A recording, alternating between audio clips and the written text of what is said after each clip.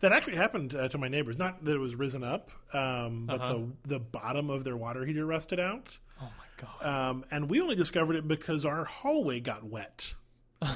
Like it was squishy, and we didn't know why. Oh my god! And we went to our apartment manager and was like, "Our floor is squishy," and he's like, "Oh," because he knew what had happened because he had obviously fixed it.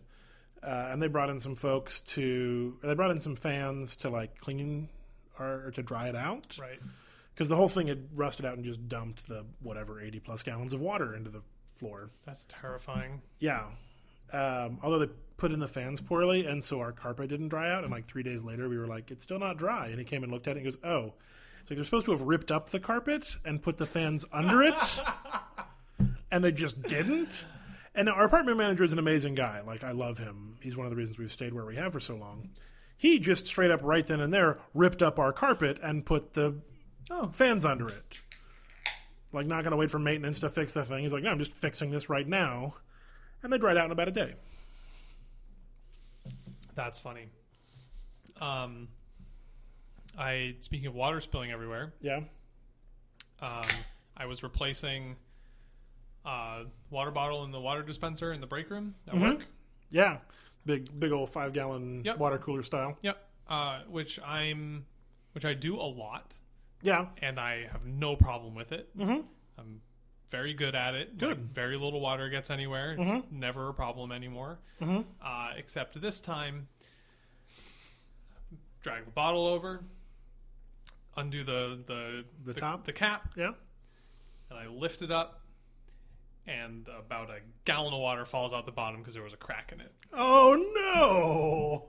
So it's been just sitting on the floor for days. Yeah. And the crack had been there, but had been not, like, the water pressure wasn't enough to push out. To push out because it's right up against the floor, and the cap was still sealed. So there was no air release. Right. So I release... I vacuum. give it the airflow by taking the cap off, and then I lift it up, and the weight and the crack, and I just... And so, what do? I have no cap on the other end. It's in the bottom of a trash can. Yeah. So in a panic, I just put it on the water cooler. Okay, that makes sense to me. Made sense to me too, except that doesn't work.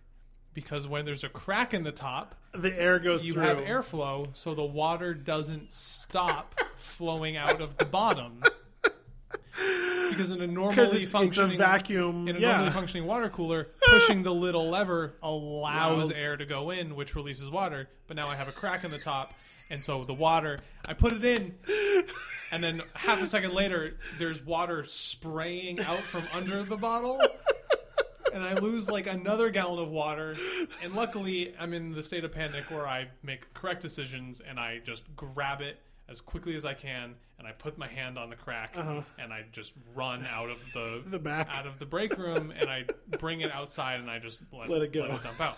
And then I go back in and I have a couple gallons of water to clean up by soaking it up with paper towels. This was first thing in the morning too. Yeah. Like I go to work. I go over to the break room, I clean stuff up, and I'm like, oh, it needs to replace the water. I do that. I spend from 7:45 to like 8:30 mopping. It takes a lot of paper towels to soak up a couple gallons of water. An enormous amount of paper towels. Yeah. I did something similar, not to the same extent recently. Amy drinks out of Nalgene water bottles, and she drinks constantly. And she's got the big wide mouth standard Nalgene, 1 liter size. She was on the couch, had a cat on her, and so she's like, "Can you fill up my water bottle?" I'm like, "Yeah, sure." And we have a filter pitcher, kind of like you do. And so I fill up the water bottle from the pitcher, I put it on the counter, and then I go to refill the pitcher. Right. And I refill it, and I turn to put it back on the counter, and I knock over the Nalgene full of water, which is completely open, and just dump the entire thing on the floor. Yep. Yeah, water's bad. Yeah. It'll kill you.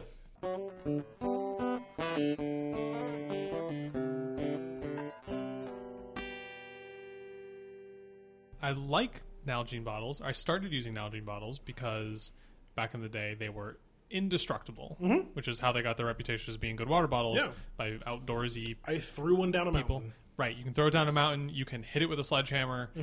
they won't break. You cannot shoot it with 50 caliber rifle. Okay. Black powder.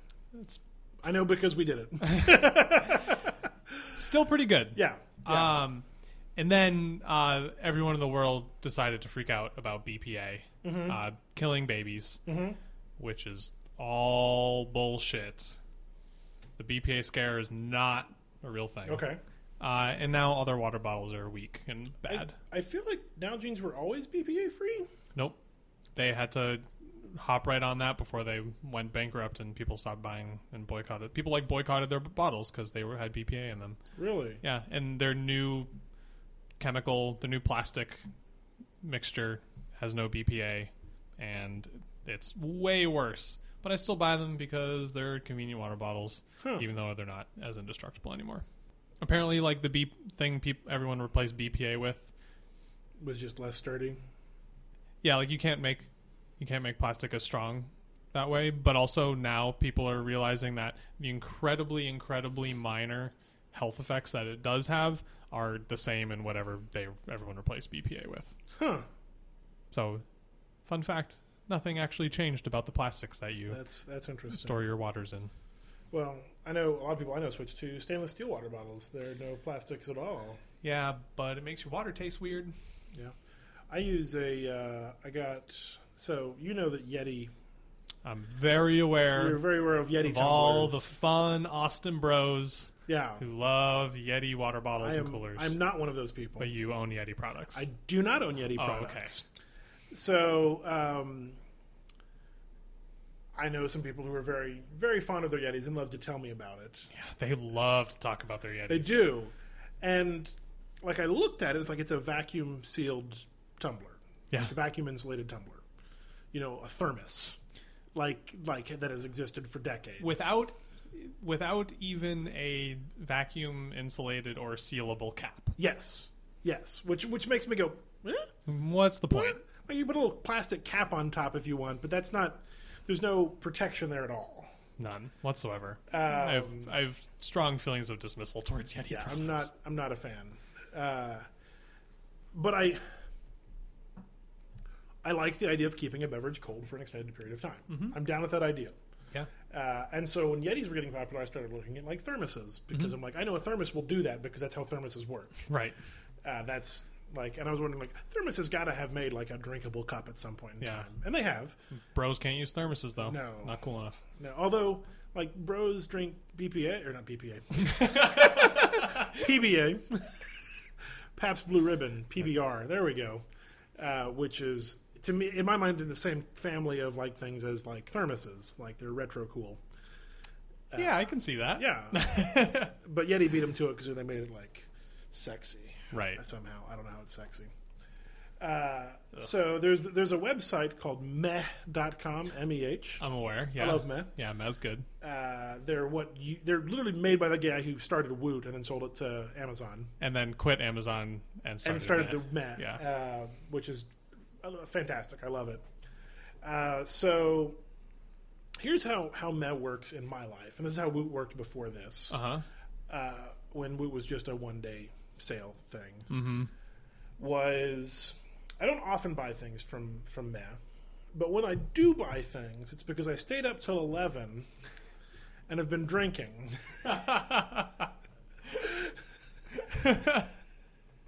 And I check it out and say, yeah, I'm going to buy that. You need that thing. And so a few weeks ago, a month or two ago, they had it was 11 a.m. I'd had a few beers, and their product came up, and it was 2 for Tuesdays, which is always great because you get 2 of the thing. Sure. And they had these 24-ounce vacuum-sealed tumblers. Nice. From a brand called Bubba is the name of the brand. And I wasn't familiar with it, but they looked like a nice tumbler.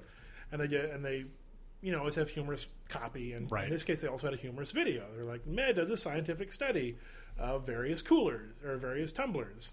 And so they put ice and water, I think, or at least ice, in a variety of tumblers, including the Yeti and including the Bubba tumbler, and then put them out on a hot Texas table for 8 hours, like outside. Right. And all of the tumblers were terrible. The Yeti had like a little bit of ice in the bottom when it was done, and the Bubba was like still 40% ice. Oh wow. And I'm like, oh, cool, bye. Yeah, I don't visit Meta regularly.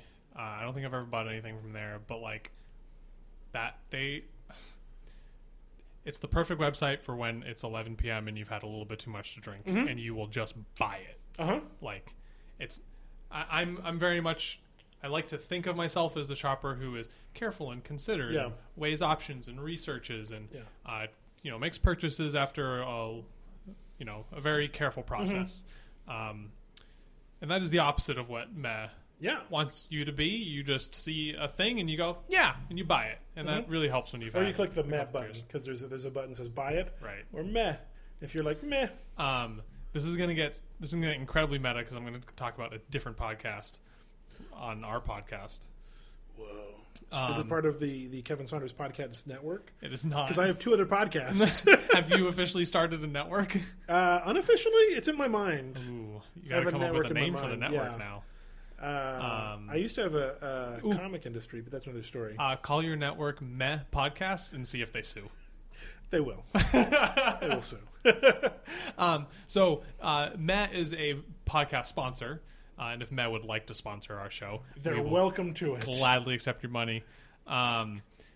They sponsored their regular sponsor on a show called The Talk Show. Okay. Which is a show by John Gruber, who writes Daring Fireball. It's a show about Apple stuff. Okay. It's a good tech show. I recommend it. He normally has like 3 or 4 different sponsors throughout the show, right? The show's like... they get, an opening credit, a mid-roll, an end roll, whatever. So he does the first sponsor read, and it's Meh. And he does the second sponsor read, and it's Meh. And he does the third sponsor read, and you're like, okay, we get it now. It's Meh. Meh bought every single sponsor read. Yeah. And then when you're doing the 4th one, it's like 2 hours into the show. And he's playing it up as if like it's going to be a different one each time. He's like, all right, we're going to take a quick break for our next sponsor. When he normally introduces sponsors, he's like, we really like these guys. They sponsor for a while, blah, blah, blah. But he goes, we're taking a break for our next sponsor. And you know what? Honestly, fuck these guys. Med.com. And then continues on. But that's also like so in line with their brand. That's exactly what they wanted, because like that had such an impact on me that I'm like now talking about a sponsor read on a podcast I listen to on the podcast that I host. Like, and they didn't he was not reading copy. That was literally response. Like he had copy to read, and he was literally like, you know what, fuck these guys. I can't believe they're making me read the same read 4 times in a show. Fuck them. It's perfect. Yeah, really good. Speaking of purchasing things, consumerism, I hope you and your family had a really wonderful and happy Prime Day. Oh, Prime Day is so terrible. Do you take advantage of Prime Day at all? I looked. So I looked for 2 things when Prime Day was going on. I looked for board games. Okay. Because I like board games. Right. And I looked for DVDs because I'm a nascent DVD collector. You're gonna regret all of your DVD collection at one point. Oh, I do already. But you're continuing it. Yeah. Okay. No, I mean I've moved it twice. No, I mean when you're no longer able to play them. I don't play them now. Oh, okay. I don't understand. I don't know the last time I put a DVD in my Blu-ray player. You just like owning them anyway? A little bit. Man. Honestly, like what I will probably do one day is put them in like a storage binder, like take them out of the boxes, collapse them down. Yeah. Keep all the cover art, because there's binders where you can put the cover art and any back matter and all that sort of stuff, and like put them in a collection and have them still as a unit. You should just toss the boxes. You should just rip them from Handbrake and throw them all away. That's an option, but I don't want to do that. Okay. But yes, I could do that. Sure. But where was I going with this story? Prime Day. Oh yeah, Prime Day. So I looked for DVDs and board games, which were the 2 things I looked for. Did you get anything? No. Yeah. There was one DVD that I almost bought, and there was a board game that I almost bought, but the deal wasn't actually very good. Yeah. Like the board game was. That's the secret, everybody. Prime Day aren't actually like real deals. No. They just label stuff with Prime Day and make you buy more of it. There's a board game called Escape from Atlantis, which has been on my list for a while. Like, I'd like to play it. I'd like to buy it. And it went on sale for 20% off. Okay. And not 20% off Amazon's normal price, 20% off from full price. Right, that's the thing. All the discounts are from MSRP. And I'm like, but Amazon, you probably sell that for like 15% off 90% of the time anyway. Mm-hmm. And so I didn't buy it. Yeah. And there was a DVD I wanted that I think was out of stock by the time I found it. Yeah, I think Prime Day is disgusting. Yeah. And like I like Amazon moderately. Yeah. Like I'm an Amazon Prime subscriber. Amazon. We've talked about Amazon Prime Now on this show. Yeah, like I use Amazon all the time. Yeah. I think turning Prime Day into like a holiday type of feel is gross. Well, they're going after the Alibaba market. Right. So Alibaba has a holiday. Oh, really? Yeah, it's either November 11th or January 11th. It's all ones. That's the thing. Okay. And it is huge. Not in the U.S. In China, where Alibaba is. And that's what they're trying to replicate, I think, is trying to that makes sense. Get something to that level. Now, what they've made it into is Amazon's terrible garage sale. And it's a farce. Yeah. Like Prime Day like everybody who I see on the internet is just joking about how dumb Prime Day is. I also work for a company that has Prime as part of its name. Oh, right. Which is weird. Because you guys should celebrate a parallel Prime Day. Well, it came up. Like someone's like, hey, Prime Day's coming. What are we going to do? Just piggyback right onto Amazon's holiday. So like we say Prime like hundreds of times a day. That's what we call our product is Prime. Right. And so it's super weird. Like, oh yeah, Amazon Prime. Like that's what they're talking about. They say Prime Day. Yeah, I guess like when someone says the word Prime to me, my first thought is the kind of number. My second thought is Amazon. Yeah. But for you, Prime, your first thought is going to be your company. Job. Yeah. That's funny. Oh, I hate Prime Day. That's fair. It's like you know what? When Valentine's Day and Mother's Day and Father's Day, when people talk about these holidays, cynical people, they're like, oh, they're just invented by the corporations to make money, which is what literally everything in the world is. Like literally everything in the world is a capitalism. Thing invented by a corporation to make money. So like it's not a great way to dismiss something. Yeah. But you can feel how something in that is bad. Like you're told to celebrate a thing because a company invented a thing. Cinco de Mayo is like that particularly. That one was like documented made by beer companies. Cinco de Mayo isn't a genuine Mexican holiday? It's not? No. Okay. Did you not know that? I did not know that. No. So when you are Nobody in Mexico celebrates Cinco de Mayo. It's completely American? Yes. I thought there was something about Mexican history related to Cinco de Mayo. There was a battle. Weird. Wow. The shades are falling from my eyes. It was made, I think, specifically to sell more Mexican-style beer. Wow. Because that brand, like, I mean, there's actual Mexican beers like Dos Equis and things like that. But, like, the companies that had, like, beers in the style of that, like Corona, I don't think is an actual Mexican beer. Right. They wanted to boost the sales of those beers. So they invented a holiday. They invented a holiday that's now celebrated by racists America over.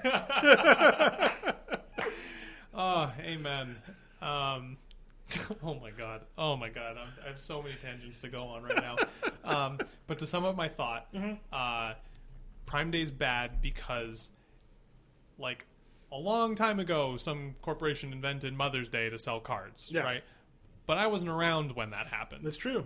For me, Mother's Day is just a thing that exists, and it's a time when I celebrate my mother, and it's great. Yeah. Maybe in like 100 years, Prime Day will be a real thing, and like, oh my god, I hope not. But like right now, we're at the birth of what could potentially be a corporate manufactured holiday. Yeah. Year 2, which is exactly what Black Friday is. It's the same exact thing. Well, yeah, they're just trying to get Black Friday levels in the middle of July. Right. But Black Friday doesn't have a centralization to it. No. It's not go spend your money at Amazon Black Friday.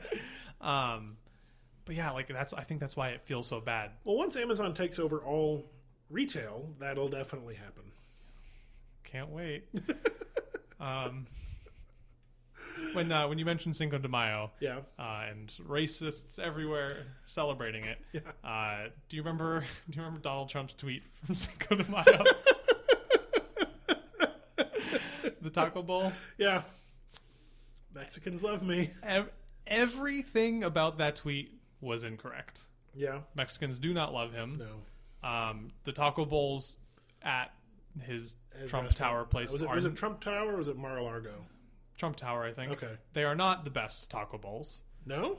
I'm saying that with no evidence, but I'm confident. You're confident that they're not the best taco bowls. Taco bowls are not Mexican. No. I'm sure Mexican people did not make that taco bowl. I don't know, maybe. They could have.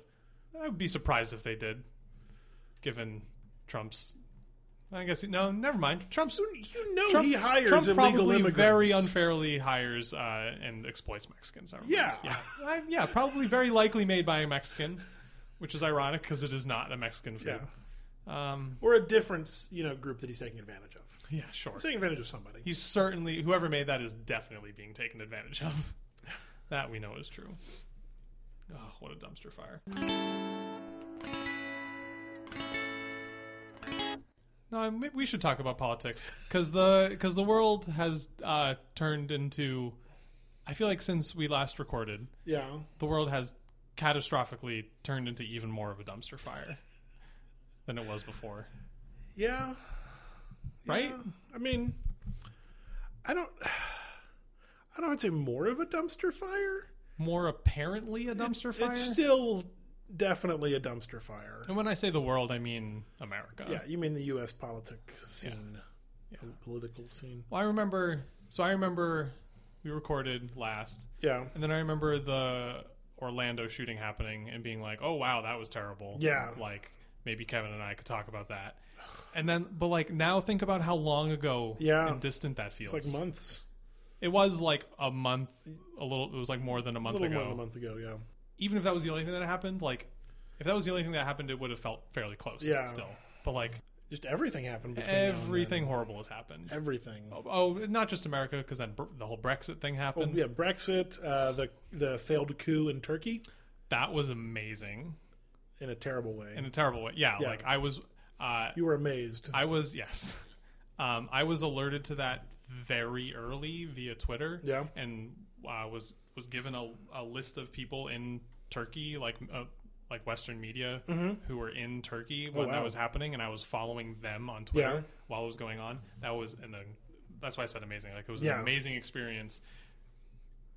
Because I started following it like 5 minutes after it happened, like after the military started rolling into the city.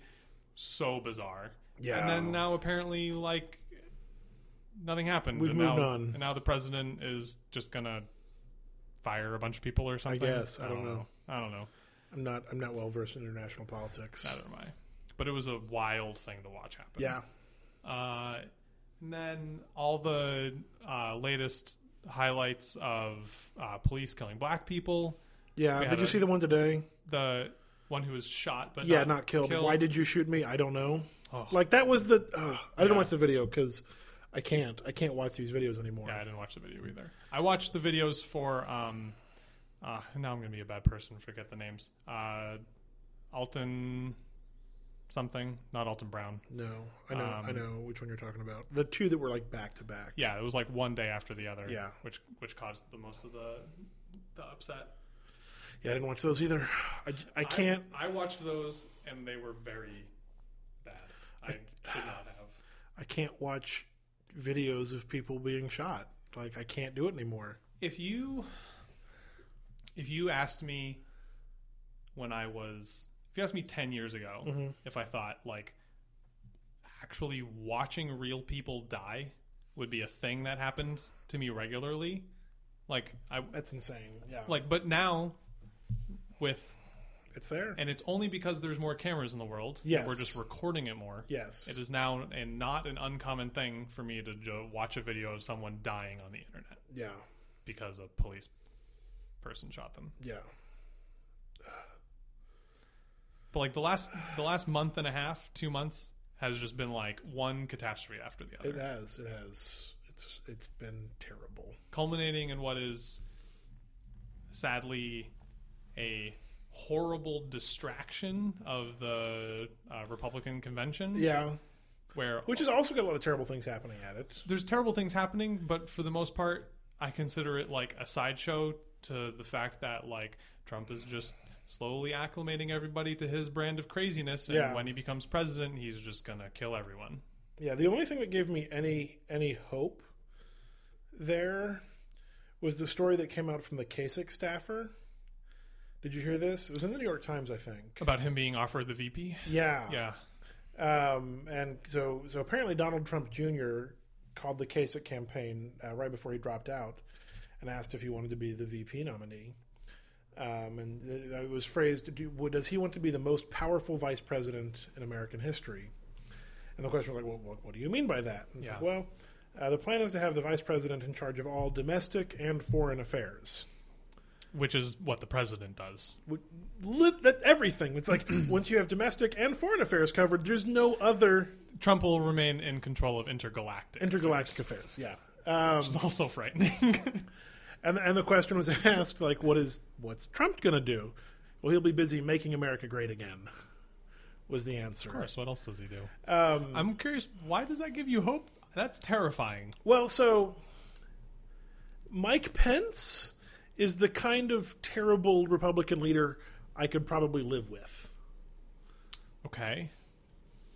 Because he's terrible in almost all ways. Yeah, but he disagrees with Trump on a lot of things. So you think if Mike Pence got the same deal, where Pence will be in charge the of shadow government, foreign and domestic affairs, like he'll still be a disaster, but like I guess he's better than Trump. Yeah, is that what you mean? That's what I mean. He's just better than Trump. But like, I don't even know how to describe it. Like saying someone's better than Trump, or saying Pence is better than Trump, or even like during the primaries, like Cruz was better than Trump. Yeah, like which they are, but that's like saying like Pence is a he's a trash can fire instead of a dumpster fire. Pence is like a wild mountain lion on the loose. And Trump is a wild mountain on the loose with rabies. Yeah. Right? Like, they're both going to kill you, but, like, you're more, like... The one with rabies will do slightly more damage. Yeah, I don't know. Maybe that's not even a good analogy. It's, like... No, that's not a good analogy, because I think Pence can do horrible, horrible things. Yeah. And all of his policies... I think he can. I think you're right. All of his policies and ideas are horrible, but I think he's still the kind of person who, like, wants to make things better in what is his version of better. Yeah. And, like, still has a place where, like, he cares about people and cares about the country. And I literally think if Trump is elected president and has his way, which so far he has proven to be very good at getting his way, like, I hate that this analogy comes up, but, like, Nazi Germany. Yeah. Like, we will have internment camps. We will have it. I think a genocide is likely if Trump becomes the president. Yeah. I'm just sad. Because I don't disagree. Like, that's... Like, if we elect Trump, like, not even Muslims, Arabs in America will experience a genocide. Right? Like, do you think that's a possibility? Because that seems very likely. I do. Like, I'm probably in denial about some of this because I want, like, my dream scenario again, which is as you point out, a terrible solution, is if Trump gets elected, which is less likely. Like, all of the polling shows that Hillary has a better chance of winning. I don't trust it. Not enough of a chance of winning, but a better chance of winning. Sure. And I don't really like Hillary Clinton a lot. Like, but again, like, you know, if Trump is, at 100, Mike Pence is at a 95, Hillary's at like a 70. She's like a... In terms of things I hate. Well, what kind of zoo animal on the loose is she? Like, she can do bad stuff, but she's not like... I'm going to go with hippopotamus. Oh.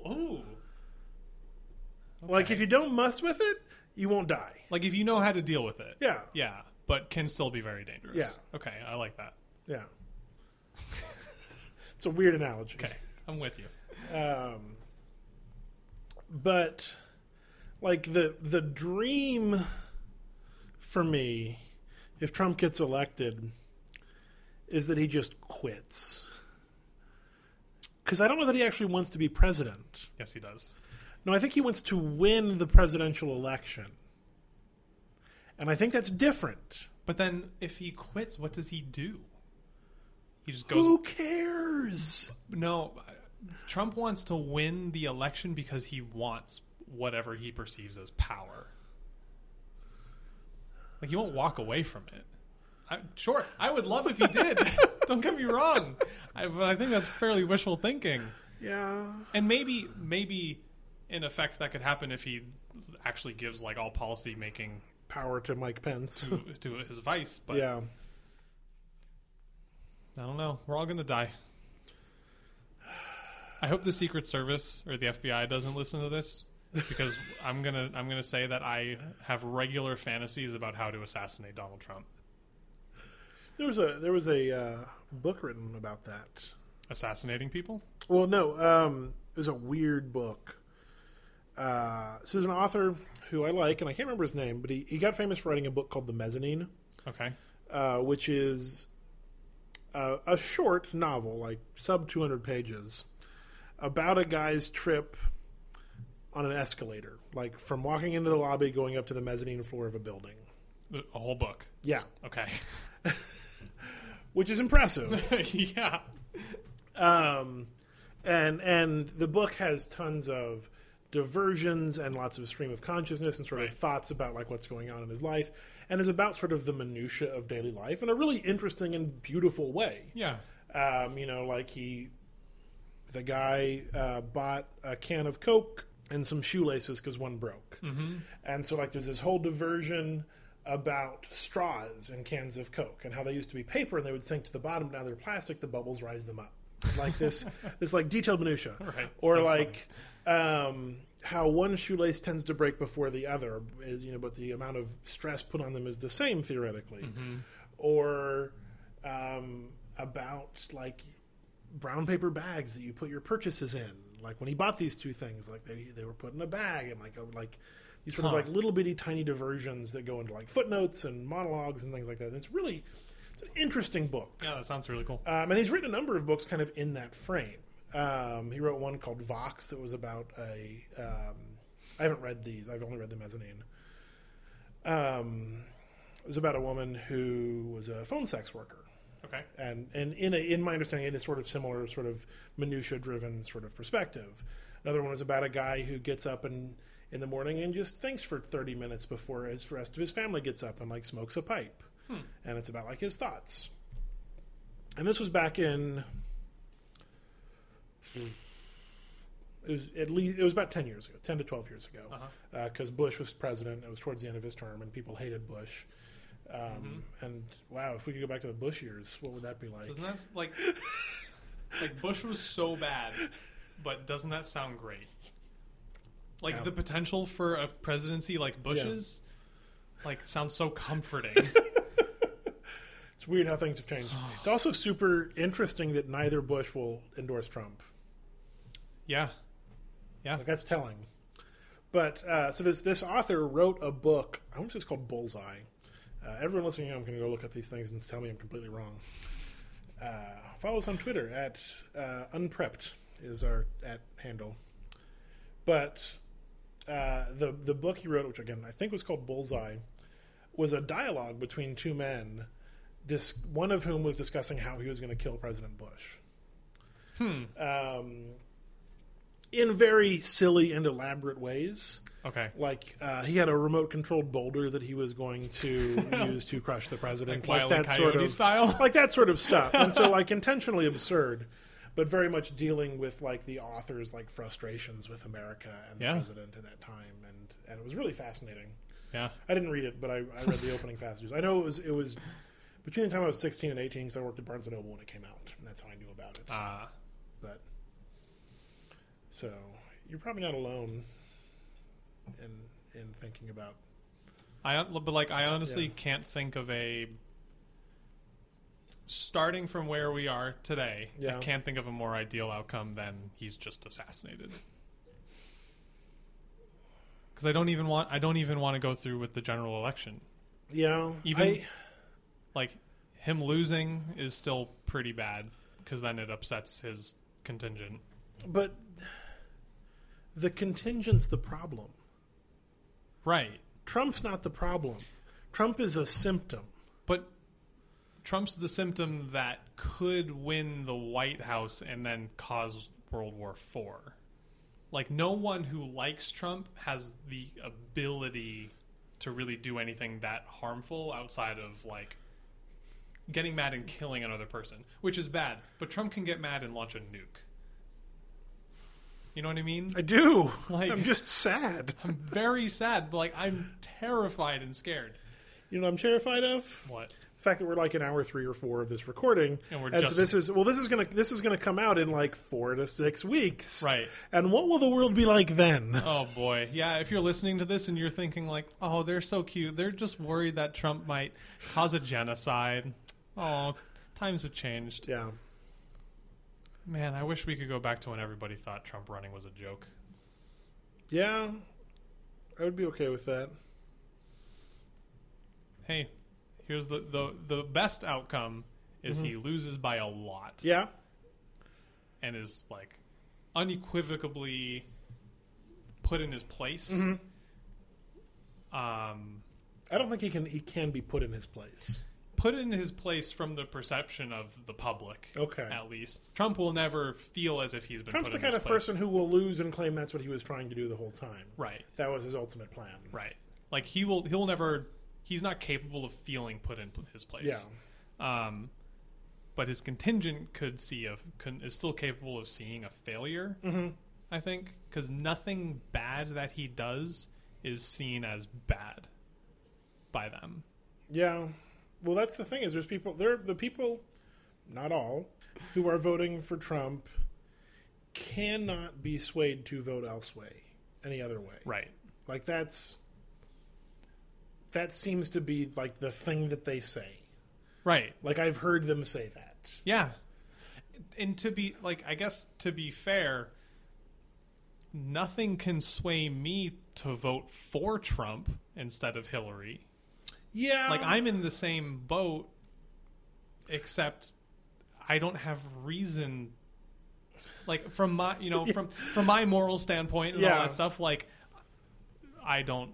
Hillary hasn't done anything catastrophically wrong or doesn't have catastrophically negative opinions that would force me to vote for literally anybody else but her. Like, there's bad things about Hillary. That's fine. She's still the better choice. But, like, I get hating Hillary. Mm-hmm. I really do. But Trump has behavior and ideas that force you to say, I will vote for anybody but Trump. Yeah. No matter what. Yeah. And they won't. A thing I want to do, and I don't know if I can do it successfully or not, and that's where I kind of struggle, is I know people who support Trump. You know people who support Trump. Because I know the people that you know who support Trump. Yeah. Like, part of me wants to, like, sit down and grab a beer and see if I can figure out what's going on. Okay. Yes. Yes. Like I do, like, and I know that we talked about this kind of before. We're talking about like allyship and sort of this binary discourse that exists, right? But like part of me, like I want, and not in like the cut for TV, like soundbite driven way, like not like a debate. No, yeah, like I want to sit down with somebody who is going to vote for Trump and cannot be swayed otherwise, and try and talk to each other like people, and figure out where their head is at, and in the same way, and have them look at me and go like, how could you not possibly vote for Trump? Right. And like understand that and be willing to like try and talk about it, and not necessarily even in a rational way, but in an honest way, right? Where it's not about being right, right? And like I've almost like texted someone and be like, "Hey, can we meet and have a beer and talk about this thing?" Like, I'm not going to do that, but part of me wants to. Yeah. So, oh my gosh. So doing that, being like table stakes for that conversation to exist is each party being capable of empathy. Yeah. Right? One of the things that concerns me about Trump and his supporters is that a lot of them seem to not be. But here's the thing. Like, there aren't literally tens of millions of psychopaths in America. Yeah. They're not psychopaths. They are capable of empathy. Yeah. It seems to be this kind of like categorically filtered empathy where like certain things happen like well, it's the othering of people, I think, is a big part of it. When you say the words Black Lives Matter to them, something about that issue is framed and known in their mind in a way where they're incapable of feeling empathy towards black people. Like, all they perceive about that issue existing is like an attack on them and their values. I would love to sit down and explain to somebody that that's not what it is, but they need to be able to have empathy towards me to hear and understand my position, right? And I also need to be able to hear and have empathy towards them about why they are terrified of Syrian refugees coming in and raping and murdering people and bombing stuff. You know what I mean? Like, it is genuinely hard for me to have empathy when someone tells me that, like, we should deport Muslims, but there's something where that's coming from that is understandable. Yeah. You know what I mean? But what you said, like, sitting down and having a beer with someone and talking about it, like, that's so necessary, and it doesn't ever happen because all this discourse happens like indirectly through media or directly over the internet. Yeah. Well, and the internet's a terrible place to have these conversations. Right. And the media can't present something in a way where you can like empathize with or something dialogue with it. Right. Like, you're not interacting with it. Yeah, if you get a chance, this reminds me of I don't know if you watch The Daily Show. I have. I've been watching it. This week they're actually covering the DNC or the RNC. Next week I'm sure they're going to do the DNC. But there was an amazing interview that Trevor Noah did with the former chair of the Republican Party, whose name I don't remember. Just going to be honest. That's fine. But who is that relatively rare person, a black Republican. Oh, they were the chair? Yeah. Oh, former wow. chair. Yeah. And the thing that was fascinating was he and Trevor Noah sat down, and they, like, as you're watching the Daily Show interviews, they're always like 4 minutes long and cut to hell. Right. And they're like, watch the whole thing online. Right. But instead of saying watch the whole thing online, the banner that came up and flashed, and like literally flashed on screen repeatedly, said, "You need to watch this entire interview online." And so I did. And so I went and watched it. And it was a 15-minute long interview. That was really interesting because it was from this guy who was the former chair of the Republican Party, who's been seeing where things have been going and was struggling sort of with this idea that we've severed the right from the left. Yes, absolutely. And particularly in Congress, he was talking about there is no cross-party communication. And he's like, but that's how you get things done, is you have to work across the aisle. That's how it's meant to work. Yeah. And he actually told a story of when he was the chair of the RNC, going to different candidates in various like Senate races and things like that, and talking to them and figuring out their platform and figuring out who to give money to and who to back, that sort of stuff. And he was talking to one of the senators or the hopefuls, and at the time Harry Reid was the majority leader, who was a Democrat. And he was like, okay, what are you going to do, if you get into Congress? He's like, I'm going to do this, this, and this, and this. Okay, well, how are you going to, like, that's great, but how are you going to get, like, Harry Reid to agree to any of that? And he goes, well, I'm not going to Congress to work with Democrats. And he's like, but that's exactly what you should be doing. Who do you think's in Congress? There's a bunch of Democrats there. Yeah. Like, and he goes, and we ended up not backing him, like, because that was the problem. yeah. But that's so long become the problem. Right. This unwillingness to hear the other side, and I mean, I think lack of empathy is certainly a good way to look at it. And like, I want to find the Trump supporter who's empathetic to my side and wants to hear what I have to say and doesn't immediately think they know everything about what I think, Right. so that I can do the same in the other direction. Yeah. And it's something I struggle with is like feeling desperate for wanting that from somebody. Mm-hmm. Like there's no Trump supporters who could possibly empathize with me and understand me, but Yeah. like I struggle super hard with like feeling like I could be capable of empathizing with them. Yeah. Like it's the same on It both is. sides. Except I think their side will destroy the world. And I wonder, being empathetic, do Trump supporters as a category honestly think that Hillary Clinton and or the Democratic Party could destroy the world? I do. Yeah, I'm sure that's what they think. They think, like, they already think that Obama has. I guess we have different, I mean, but that's the thing, is like, I come to different levels of like, okay, what does destroying the world mean? Right. I think Obama has done enormous amounts of good. Like, because when I say destroy the world, I mean nuke some people. Sure. I think, But yeah. here's the deal. Your stereotypical Trump supporter would rather the world be nuked than more progressive policies put in place. Yeah, maybe. Or at least, like, that's what they'll scream. Like, Yeah. that's their gut reaction to Yeah. something. If they sit down and consider it, they'll realize, maybe I don't want the world to be nuked, Yeah. because that would be bad for me and my family and all Yeah. that stuff. But, like, just the very idea of, like, the gays doing their gay stuff, like, is terrifying. I watched Louis C.K.'s bit about gay marriage from 2006, which was outrageous that it was from 2006. I don't remember this bit. I'm sure I've seen it. It's a great bit. It's on YouTube. You can look it up later.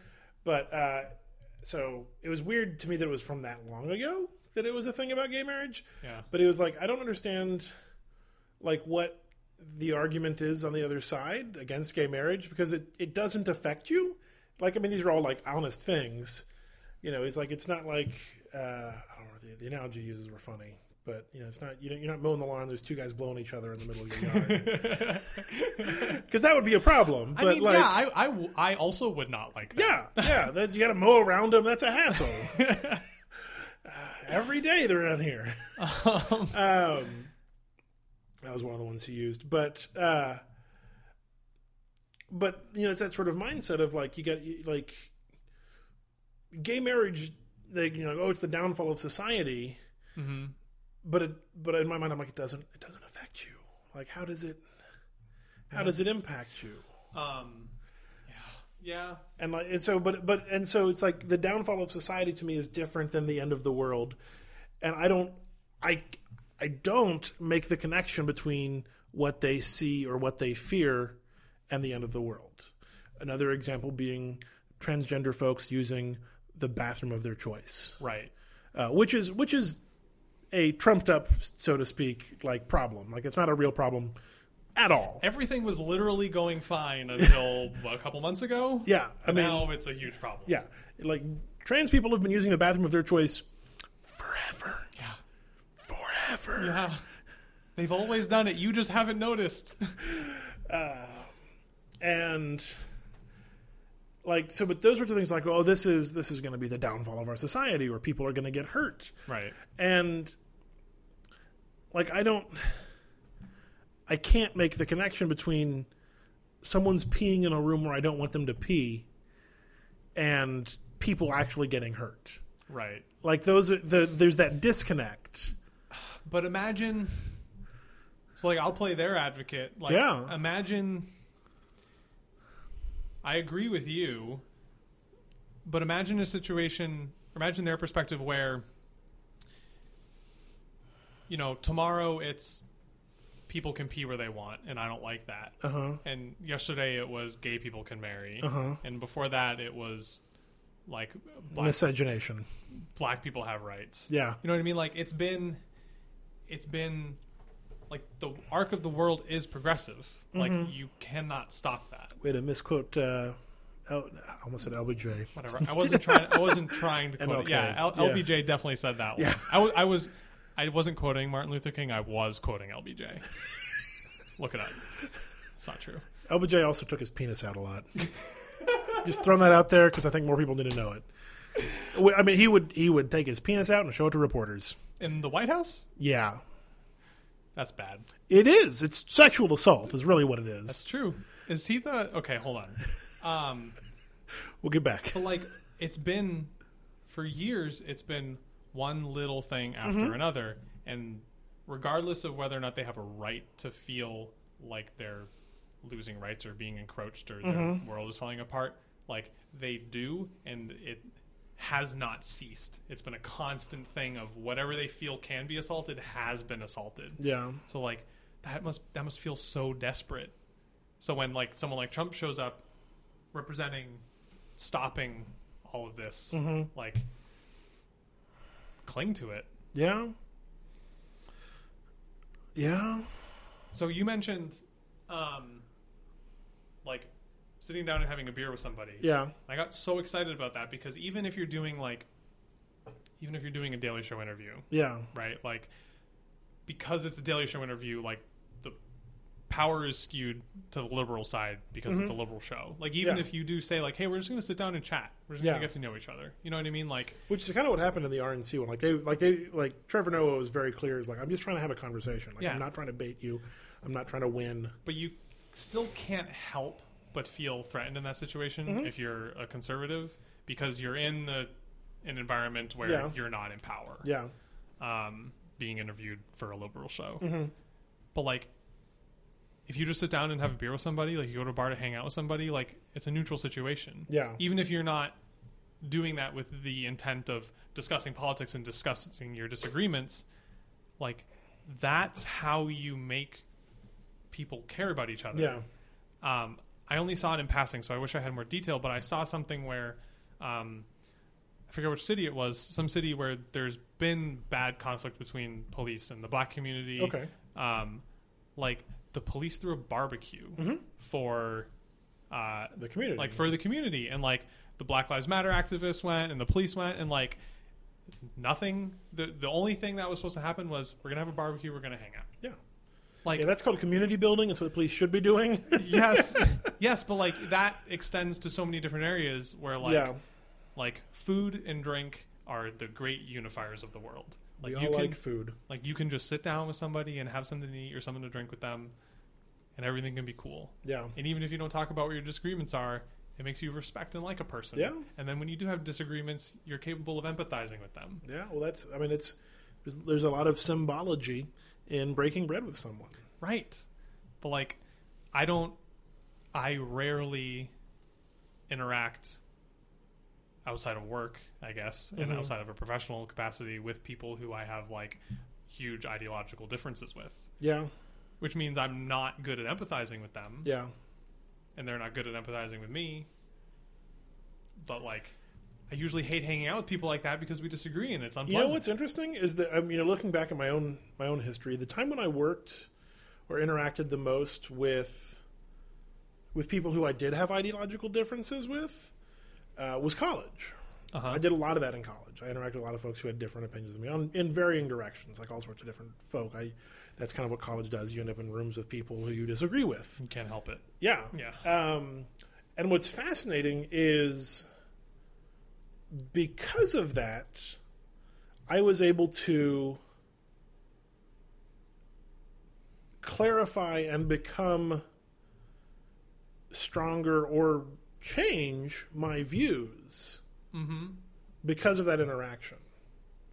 Some cases I would say, no, I actually believe this more now. Like having a discussion, I've become more strong in this direction. Or the opposite was true is, I've thought about it a lot. And because I respect you as a person, maybe you're right. Maybe you think more of these things. Yeah. And my roommate in my senior year of college, sorry. I'm not doing this because I forgot his name. I'm doing this because he passed away a couple years ago. Oh. About a year ago. But a very good friend of mine, and who was my roommate my senior year, we were on basically opposite ends of the political spectrum. Really? Yeah. I was super conservative, and he was very, very liberal. And we would have, because we were friends first, we would have in our living room long, drawn-out discussions about politics. And this was like when Obama was running the first time. This was 2008. Yeah. And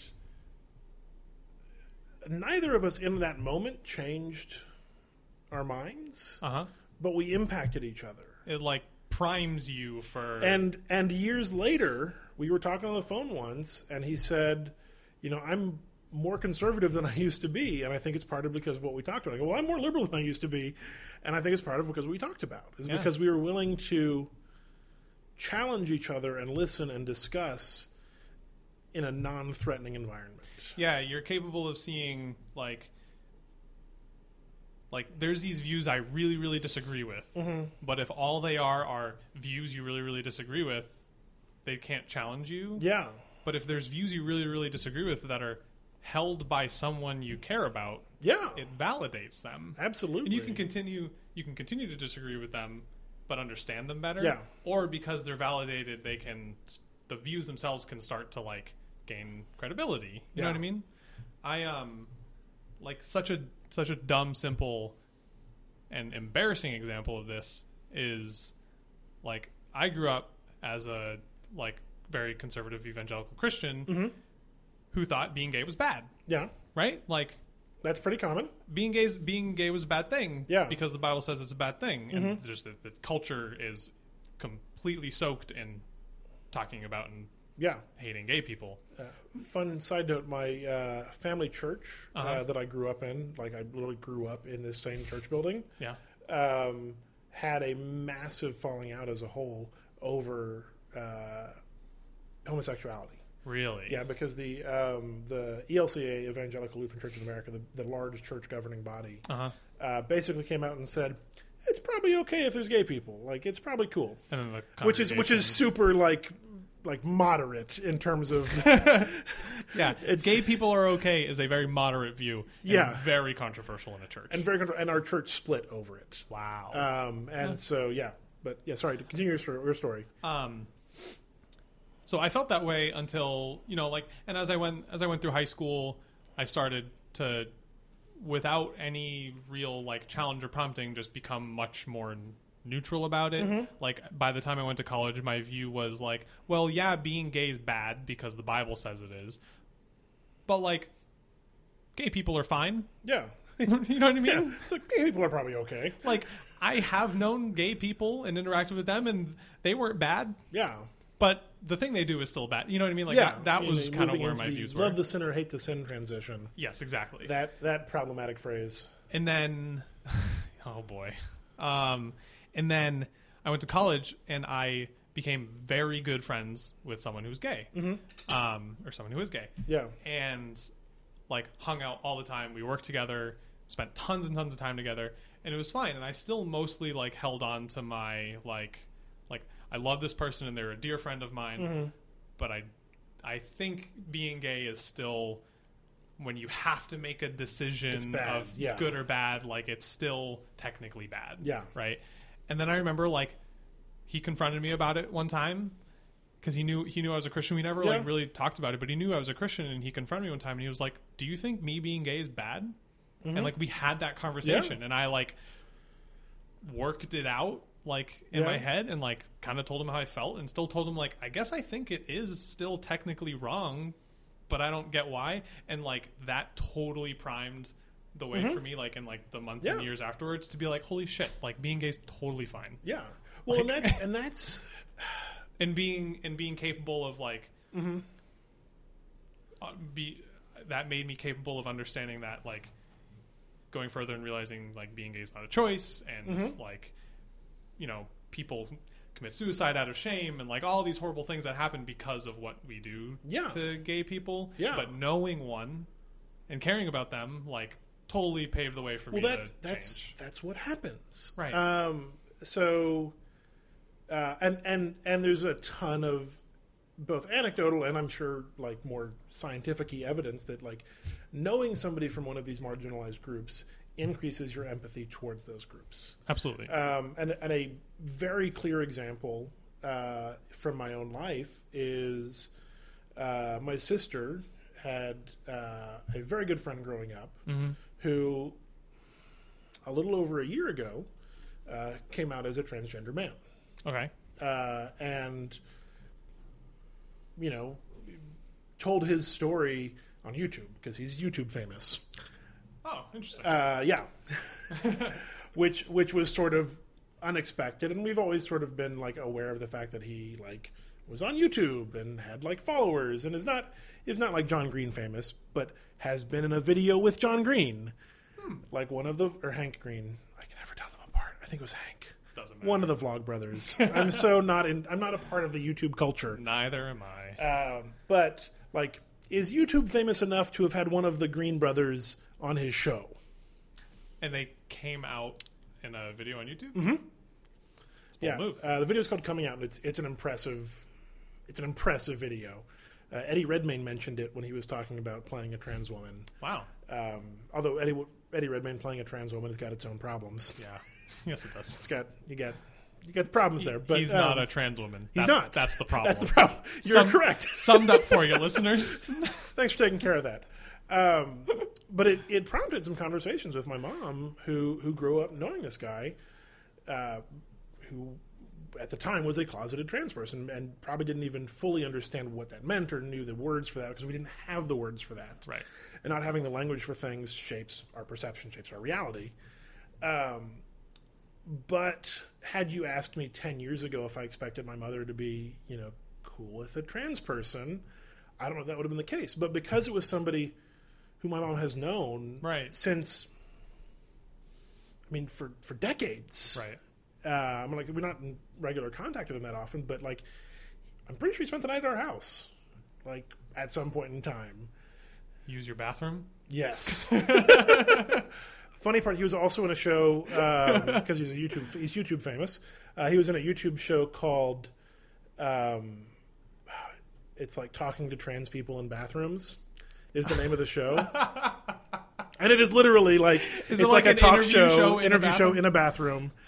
And they have little inner snippets about what trans people do in the bathroom, and it's like dance. That's really fun. Or he's also a Harry Potter activist, and so like they get Harry Potter references things, or drink a beer, and like these sorts of things. Quickly, yeah, I'm going to solve the public bathroom conundrum for everybody. Thanks. Regardless of your feelings about, you know, gender identity or sex or whatever, organs, none of it matters. You have bathrooms for sitting. You have bathrooms for standing. You go through a door that says sit. There's stalls in there for sitting. You go through a different door for stand, and there's a bunch of urinals. That's all you need a bathroom to be. That's what public bathrooms should be. Do you need urinals? You don't need them, but they are convenient. It's just what a man would say. Solved the problem. Speaking of my work, is hosting a LGBTQ plus teen coding summer camp. Cool. Yeah, that's great. And apparently the camp there's an organization that does, and they jump to a bunch of different businesses and sort of like get to know what they're doing, but they're also doing coding the whole time and building a thing. And it starts tomorrow. And we got an email about it today, and the email made me kind of mad in a weird way, because it was very good-hearted, but it was like a little weird. Because it had a couple like things to be aware of, like, hey, these are a bunch of potentially LGBTQA, etc. Teens. Not all of them are, so don't assume. And then it said, gender identity is very important to these people, so don't use any pronouns around them. And I'm like, that's not the way you do that. I'm laughing because not using any pronouns is grammatically impossible. It's like, no, that's not. No, I mean, if you don't know somebody's pronouns, you can ask, like, hey, what are your pronouns? Yeah. Or go one step further, and when you introduce yourself, say, like, hey, I'm Kevin. My pronouns are he, him, and his. Yeah. And then they know that's a signal, like, oh, he knows what's up with this. You're offering yours, they can offer theirs. Yeah. And if they choose not to, that's cool, too. I just like the idea But the answer was, like, don't use pronouns. I just like the idea that all pronouns are banned. Like, the entire part of speech is banned. And, like, it comes from a very good place of, like, trying to be protective and safe, and that's very good. Yeah. But, it's like, just don't use pronouns around them. Like, but be super welcoming and nice and say hi to them. Right. And also, one of our bathrooms is now a gender-neutral bathroom while the camp is going on. Nice. But I'm like, well, that's cool. But I'm also like, well, can't they just use the bathroom they want to use? Yeah. Can't they just use whatever bathroom? Yeah. Like, that's, again, the correct answer is use the bathroom. Right. Like, we don't need to have one specific gender-neutral bathroom. There are bathrooms. Pick one. Yeah. It's so easy. So that was, again, I love my job. I love that we're doing things like this. We're also hosting Girls Who Code. We've been hosting them for the last 2 weeks. Awesome. Which is, again, getting more young women into computer science and graphing. Yeah, graphing. They're into graphing. I'm going to start Girls Who Graph, which is going to be a bunch of girls and a bunch of graph paper and and rulers and... So, but it was sort of like one of those really funny, like you're trying... Let's try a little harder. Right. Get one more person to copy it. Yeah. Just run this by them and ask, Yes. like, hey, is this cool? That's exactly the thing. Because is it possible for a trans person to write that sentence? Probably not. I mean, they probably could have the ability to write it, but they're probably Sure. not going to write, don't use any pronouns. Right. Like... But that is such like a really, really deep point is like don't speak for people Yeah. if you're not part of them or unless you're given explicit permission to. Like Yeah. like if you're going to write a thing that's advocating for them, like at least let them do it or run it by them. Yeah. Let them have a say in the Let draft. one trans person look at this. Yeah. You have some because they're coming to the camp. Probably very willing. Yeah. Oh my god. We might have trans people that work for us. I wouldn't know. Can you know? Can you? Is that a thing that you're allowed to You're not allowed to ask. ask? Yeah. No. Well, okay, here's the thing. You probably can ask because it's not a protected class. Oh, right. It's not still. So you probably can ask. You don't have to answer. Texas is still one of the states where you can be Oh, absolutely. fired for that and being gay. Yeah. Oh, yeah. Yeah. That's weird. Yeah. Well, Texas is technically a right to work state, so you can be fired for anything. That's true. Like that's the reasoning behind that. Right. But no, being queer or trans is not a protected class in Texas. Speaking of this group of categories, what is the currently accepted acronym? How Here's the many thing. letters are in this? So for a long time, I've pushed for quilt bag, which was used for a while. What? It's a word, so it's a true acronym, not an initialism. But QUILTBAG covers every category that I've discovered, and it's like you can find it on Urban Dictionary. I didn't just make it up. Hold on. Quilt bag. Yeah. QU is queer? Well, so there's queer. Okay, queer. U is, I think, unsure, or the U is different. So Q is one. So Okay. queer and questioning are both under the Q because you can have both of those. Questioning. I wasn't aware of Yeah, that. questioning is a good one. Hold on. I want to try to guess this. Okay, I'm gonna pull it up Okay. and see what we can find. Yeah, I don't know what you could be. I is intersex. That's one of them. Yeah, intersex. L is lesbian. Mm-hmm. T is trans. Mm-hmm. B is bisexual. Mm-hmm. A is asexual. Mm-hmm. Also allies. Allies. And G is gay. Yep. That's quite the acronym. That's so good. It's a great acronym. And then you can have you got a parade and everybody has a quilt, or you make a big quilt for a thing, or you have an organization and everybody is like snuggled up in quilts all the time. Yeah, queer, questioning, undecided, intersex, lesbian, trans, bisexual, asexual, gay, genderqueer is also possible for the G. Yeah, asexual allies also. Undecided is an interesting word to use there. Yeah. Because undecided It's tricky. implies a choice is being made. I would probably prefer unknown, Unknown feels better. like someone who's not sure, because I think that's Unsure is unknown is I think unknown is best because Yeah. undecided is like I'm still weighing the options, which is Well, not how it works. I know someone on Twitter who I knew in college who has on I'm struggling with pronouns here on their Twitter profile have stated they use the they them pronouns. Okay. But like I've watched their Twitter bio change, and they've made comments about this kind of as they've changed it. And it says like they them still figuring this out. Yeah, that's cute. Because they've used like they've talked about like not being sure where they fit, Right. and like almost being gender agnostic if that was a thing. Okay. It's a whole other It is world opening It up is. in my brain. But The of gender agnosticism. yeah, and it's sort of interesting. Huh. Gender agnosticism. The idea that you can't know your gender Or or you don't fit. You know, you don't Right. care about it. right. You don't care to know. Yeah. Interesting. You're not worried about your gender. You're not focusing on your gender. This is also weird for someone who's just like cis straight white dude. Mm-hmm.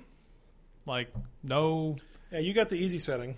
yeah, right? Like like no no questioning or weird feelings about it. Yeah.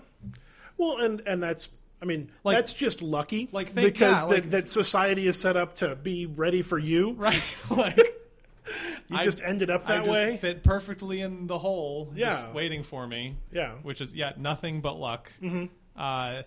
And incredibly boring in the best of ways. In that you have the most chance for success in life. Well, yeah.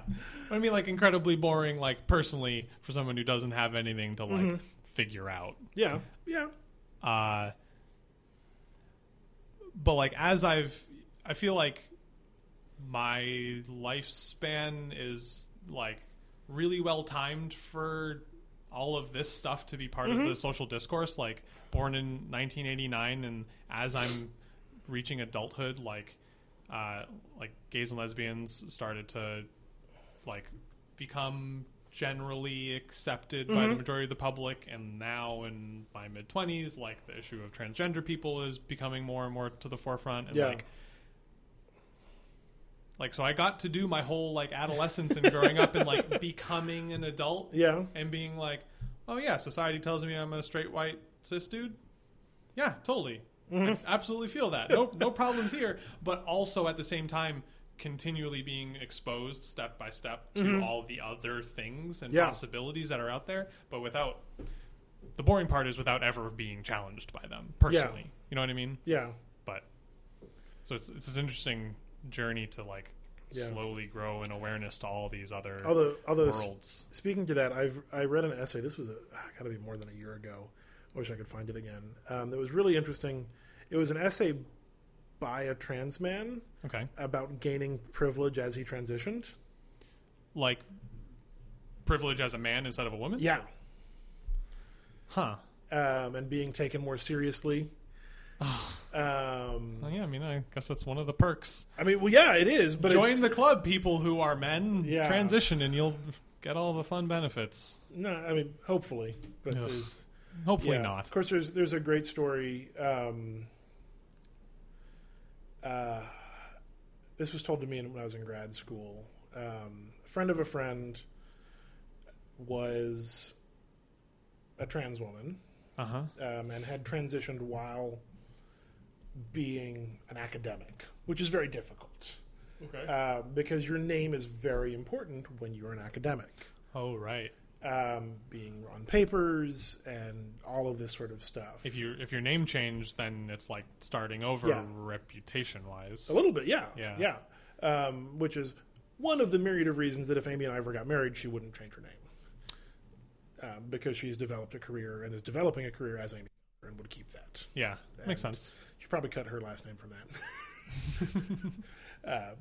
And yeah, Okay, just I think I said my last name earlier too. Probably cut that. sure. Just in case. No last names. Yeah. But she's developed a career under her name and would keep that. But so a friend of mine knew this trans woman who told a story about presenting a paper at a conference in her field post-transition, and overhearing someone talking about her saying, "Oh, that was a good paper, but I think her brother is a better scholar." Meaning, not her brother, but her under the previous name. Oh no. Oh no. That's so sad. Yeah. That's so depressing. Yeah. They're the only, like, I'm good at playing devil's advocate. Yeah. Like the only saving in that situation is like she's using a male name later in her career, so maybe she was better than. No, she's using a male name earlier in her career. Oh, sorry. Okay, never mind. No, Never yeah. mind. Nope, totally wrong. I got that mixed up. Okay, yeah, the guy's totally full of shit. Maybe one day women will be equal. I would be okay with Isn't that. it? And isn't that the sad thing? Like, the social justice has gone very far and become very specific in the issues that it is Yeah. bringing to light and tackling. But even like the simplest and first one of men versus women, Yeah. still not solved. Still really bad. Yeah. Like, there's no more basic, or as far as society of Yeah. before 10 years ago is concerned, there's no more basic categorization of people than man and women. And I mean, society has set it up so that there is no more basic categorization yes, of people. that's what I'm saying. Yeah. But even in that false dichotomy, Yes. we were supposed to have solved it Yeah. a century ago, and Yeah. nope, Well, not even that's close. what's crazy. People think we have solved it. Right. Men think we have solved it. That's not entirely exclusively true, because there are things like the Tumblr Women Against Feminism, Yeah. and those are women who I respect and I try to respect, Yeah.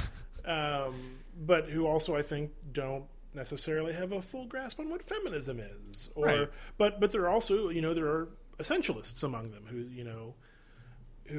say, well, we are different and that's good and we should be different. But there's an essentialism there that is like there's an essence to being a woman, there's an essence to being a man, which is not true. It's a fluke of biology that doesn't even have that much of an impact Right. on your personality or who you are. It has an impact on society and how they treat you, which is very different. Which then impacts your personality Yeah. and who you are. Yeah. Yeah. Yeah, that idea of that essentialism idea is innocent in its source, probably. But Yeah. boy, does that manifest itself in some very terrible effects. Yeah, very dangerous ways. Yeah. Yeah. Like, that is a, unfortunately, like, biblically supported, but, like, very, very... In certain readings of the Bible. Right. Yes. Very easy argument to make to keep Yeah. women out of power in the Oh, church. absolutely. Yeah. Which I see tons. Yeah. Like, it's so bad. Well, Like, like, I grew up in a couple of different churches, and then when I got to choose the church I went to, I went to this church with my friend, and I love this church and I love the people there, but they are they're like the kind of conservative Christian that doesn't have all the like really hateful views of the world, but the very biblically literal views still. And like they're led by a group of elders and not a pastor, and like just straight up women are not allowed. Yeah. So this is the Church of Christ. No, it No, is it's not. 'Cause that sounds exactly like them. But well, most churches are like that. yeah. Well, no, I mean, no. The Church of Christ is as the group, Yeah, the denomination. No, it was Yeah. not a Church of Christ denomination church. But like, and like, to be honest, like, there are absolutely women in that church who should be elders. Like, clearly, like, leaders in the church, like, more so than some of the men who are elders, and just can't do it. Yeah. And they can't, because it's not allowed. they can't speak at church. Not, they can speak. They can't give sermons. Yeah, they cannot. They cannot speak publicly in front of everybody. Right. Give a speech. And like, it's crazy making. Yeah. Because Have- you're just like flipping a coin and saying, "Sorry, Tails, you can't do anything. Here's all the benefits." You shouldn't call women tails. Okay, that was unfortunate word choice of mine.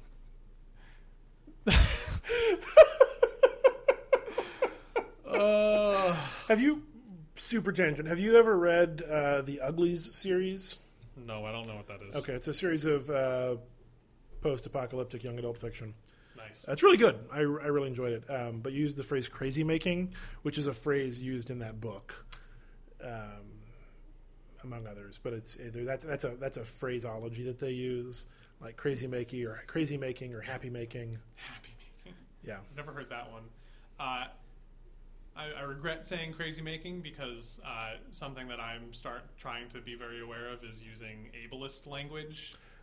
That's a tough one. And it's tough. And I've made a conscious decision a couple weeks ago to be like, like, pay attention, see if you say this. I say it all the time. Crazy, things are insane, or dumb. Dumb's a tough one. Oh yeah, even dumb. Most of our like acceptable insults are pretty ableist. Yeah. Yeah. Even lame. Yeah. Oh, lame's Like, bad. Oh man, that's lame. Yeah. Nope. Man. Which words are left? Yeah. Hint, plenty of totally acceptable words. Just use those ones. Just use "you're the AT&T of people." What? If you want to insult somebody, you are the AT&T of people. That's AT&Tist. You're the opposite of Batman. Those are both from Community, by the way. Oh man, that's so Robin of you. I'm insulting you as if you were Robin because I think Robin's dumb. You're worse than broccoli. That's a good one. Man, you really Brited that one. Yeah.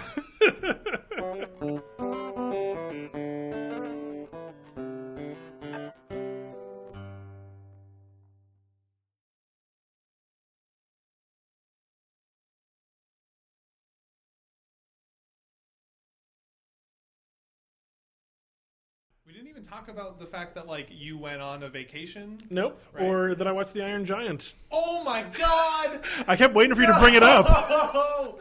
No! We have to talk about The Iron Giant. We can talk about The Iron Giant, but if we do, I have to go pee first. What time is it? It's 9 o'clock. I have to work first thing in the morning. I don't have time to talk about The Iron Giant. Okay. Fuck! I'm so mad! You sat there for 3 hours thinking, he's not going to talk about the Iron Giant. I wonder if he's going to bring it up. Oh, my God. I almost brought it up a couple times, but I was like, no, he'll get to it. You let me bring up Trump, and we talked for an hour about stupid politics.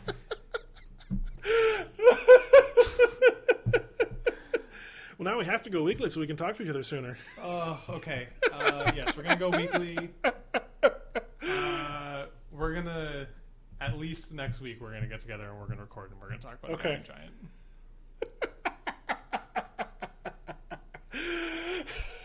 Did you watch the Movies with Mikey video about it too? Yeah, it was amazing.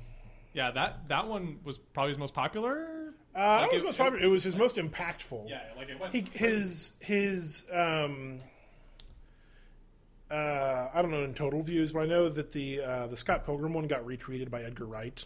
Oh, that'll do it. Yeah, so that one was huge, but oh my God, this is why. Okay, like we'll really talk about it next week. But I remember you told me you watched the Iron Giant, and I watched the Movies with Mikey thing, and he talked about the Orlando. Yeah. It was the Orlando shooting in the episode, and like I had so many feelings and thoughts about all of it, and now they're all coursing through my brain, and we recorded for 3 hours and 12 minutes, and I'm going to hit stop, and we're going to talk about this next week. God damn it. I'm leaving all this in.